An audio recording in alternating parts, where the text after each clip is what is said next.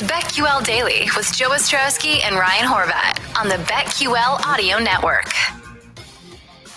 Horvat's back tomorrow. Preston Johnson with me today. This is BetQL Daily on the BetQL Audio Network. Joe Ostrowski with you. Thanks for listening on the Radio.com app. You can watch and listen on the Radio.com Sports YouTube page. Also, 1430 in Denver, weekdays, 10 a.m. to 1 p.m. Eastern. Now we welcome into the show Evan Silva, at Evan Silva on Twitter, co-founder of Establish the Run. A lot of news yesterday, Evan, but the Patriots, certainly your headliner. Were you surprised at how active Bill Belichick and company were in day one? I mean, I think that you had to be at least a little bit surprised that they were that aggressive, but in totality, I don't think we should be surprised that they are going to be, that they're having an aggressive free agency period in general, because they had planned for this. Bill Belichick had spoken publicly about how they were kind of cap strapped last year, and they had the opt outs on defense in particular, but they had set it up to where they were going to have one of the biggest salary cap allotments in the league this year. They opened free agency, I believe, with the third most salary cap space, and they went out and got a bunch of solid players. I don't think that any of the guys that they have signed really are true superstars, but they're going to make the roster a lot better. It was probably like in the range of 20 to 27 in terms of just straight talent last year, and in terms of like a league ranking, and I think now they're probably closer to middle of the pack. You gonna be getting some Jonnu Smith shares this year? I would say no, actually, because it's going to be a run first team. I think that they're building their offense sort of in the likeness of the Ravens, to where they're going to be playing a lot of 2 tight end sets, maybe even using 3 tight end sets, because they've got the 2 rising sophomore tight ends that they drafted last year in Devin Asiasi and Dalton Keene. And, they're going to have a mobile quarterback, and they're going to be, a physical run the ball team. And so that's not going to translate to a ton of production, I don't think, in their passing game. And historically, teams that feature 2 tight ends, those tight ends don't tend to not be hyper productive. The obvious exception is, Aaron Hernandez and Rob Gronkowski. But since then, I mean, it's been really tough for a lot of these 2 tight end offenses to have big time production from individual tight ends. Like I think that the signings make the team better in real life, but I think that Jonnu Smith and Hunter Henry are going to kind of work against each other and cancel each other out a little bit in fantasy.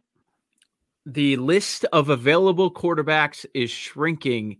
If you're one of the GMs like Ryan Pace, desperate, just begging for any quarterback to come to your roster. So let's go over the quarterback. We have movement in one spot. Jameis stays in New Orleans for a 1-year, $12 million contract. And Fitzpatrick goes to Washington after the football team decides to move on from Alex Smith. Let's start with Fitzpatrick with the football team. What do you think of that fit? I think it makes sense. The Washington was another team that was pretty desperate for a quarterback. They, of course, moved on from Alex Smith. They re-signed Taylor Heineke, who had the nice little playoff game against Tampa Bay, but I don't think that anybody considers him a long-term answer. They are bringing back Kyle Allen, but they didn't have a starting caliber quarterback. I'm not sure that I would consider Ryan Fitzpatrick a true starting caliber quarterback. He'd probably be at the end of the end of that kind of tier. But I do think it makes sense for Washington just because they needed somebody. And I like what Scott Turner has kind of put together there as the Washington OC entering his second year there under Ron Rivera. They're bringing back some explosiveness on offense, and Terry McLaurin and Antonio Gibson and Logan Thomas had a nice year. I think they still need to put some weapons around another weapon or two around Ryan Fitzpatrick. But hey, I mean, he's shown to be a guy that late in his career has kind of gotten better in terms of not giving the ball to the other team, because that was a problem for Ryan Fitzpatrick for a really long time. And he's an aggressive guy, and you know, he can get the ball to those playmakers. Evan, is New Orleans going to have a true quarterback competition here? That's what it's sounding like. I kind of wonder if they're going to end up playing musical chairs with these quarterbacks throughout the season. Jameis Winston and Taysom Hill, a very different style of quarterbacks. But I think that Taysom Hill probably will be the favorite to start week one. And then, what happened with him last year, I think he made was 3 starts, and each start he kind of progressively got worse as the sample size grew. And so, I don't think that he has staying power as a starting quarterback. And I think eventually they'll turn to they'll turn to Jameis Winston, and they might go back to Taysom if Jameis Winston starts throwing interceptions. I think it's a situation where we see both of those guys make starts this year. This is Joe Ostrowski and Preston Johnson on BetQL Daily with our guest, Evan Silva from Establish the Run. Under the radar to some, but how about the Chargers? They go and get Lindsley to bolster the offensive line to work with Herbert. How impactful is that move? I really like that move. Corey Linsley has just been a rock solid center for a while, and he's mostly stayed healthy in the NFL. They really had a problem at center last year after Mike Pouncey suffered a hip injury and he retired, and so they shored that up. They still have work to do on their offensive line, though. I mean, they still need a starting left tackle. But I mean, that was a big move for them. They've had offensive line issues there with the Chargers for years. What's the ceiling for Golladay if he lands in the right spot? Yeah, it's interesting because the wide receiver market really has not started to move at all. And he's probably like the tipping point. Once he signs, then we'll see, another set of wide receivers land with some teams. But yeah, you wonder, like, is he maybe asking for too much money? He did miss almost all of last season with a hip injury. And you wonder, is he, how do teams feel about his health? It was surprising that the Lions did not franchise tag him. And you wonder, do they know more than we do about his health status? Well, they certainly do, but do they know something that, might be significant there? But I do think that, I mean, he's a big time vertical playmaker. And when he's healthy, I think he's a top 15 sort of wide receiver across the league. With Evan Silva Established the Run, what do you think, Evan, about what the Bucs are doing? So they tag Godwin, they end up keeping Barrett, give him that big deal yesterday, 4 for $72, and then we get the Gronk news, probably expected, but just pretty much trying to run it back as much as they possibly can to defend their belt. Yeah, and they're going to have immense continuity. Everybody in the coaching staff is coming back. Todd Bowles did not get a head coaching job. He really didn't even get much interest on the head coaching circuit, which I think was kind of surprising after running one of the best defenses in the league. It now sounds like they're trying to bring back Ndamukong Suh. So, and they're bringing back a young secondary that really took a big step forward last year. Their front seven was good in 2019, but their secondary wasn't as good. It was filled with a bunch of young players, and those guys really took a step forward this past season.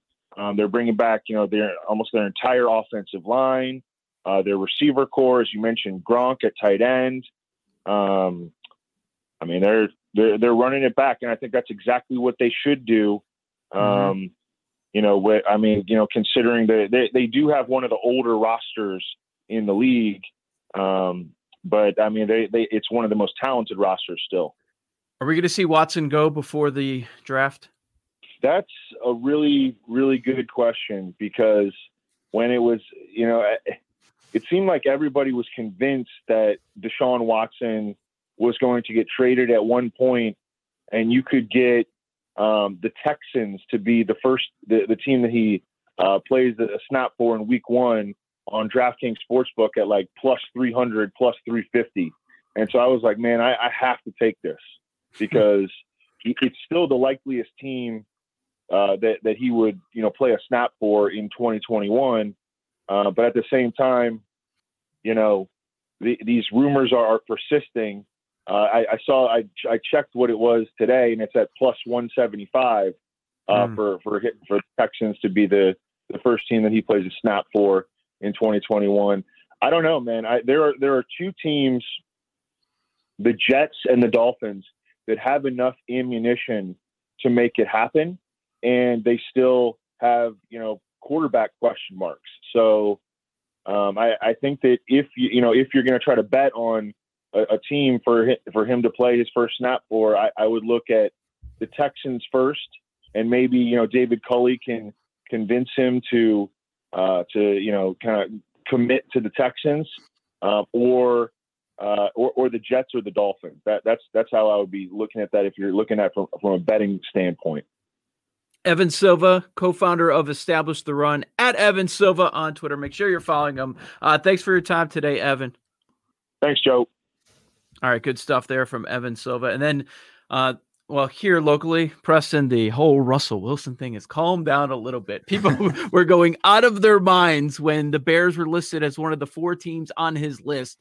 Even though he didn't demand a trade, one of 4 teams on the list for Russell Wilson for some reason. I have no idea why, but he's good.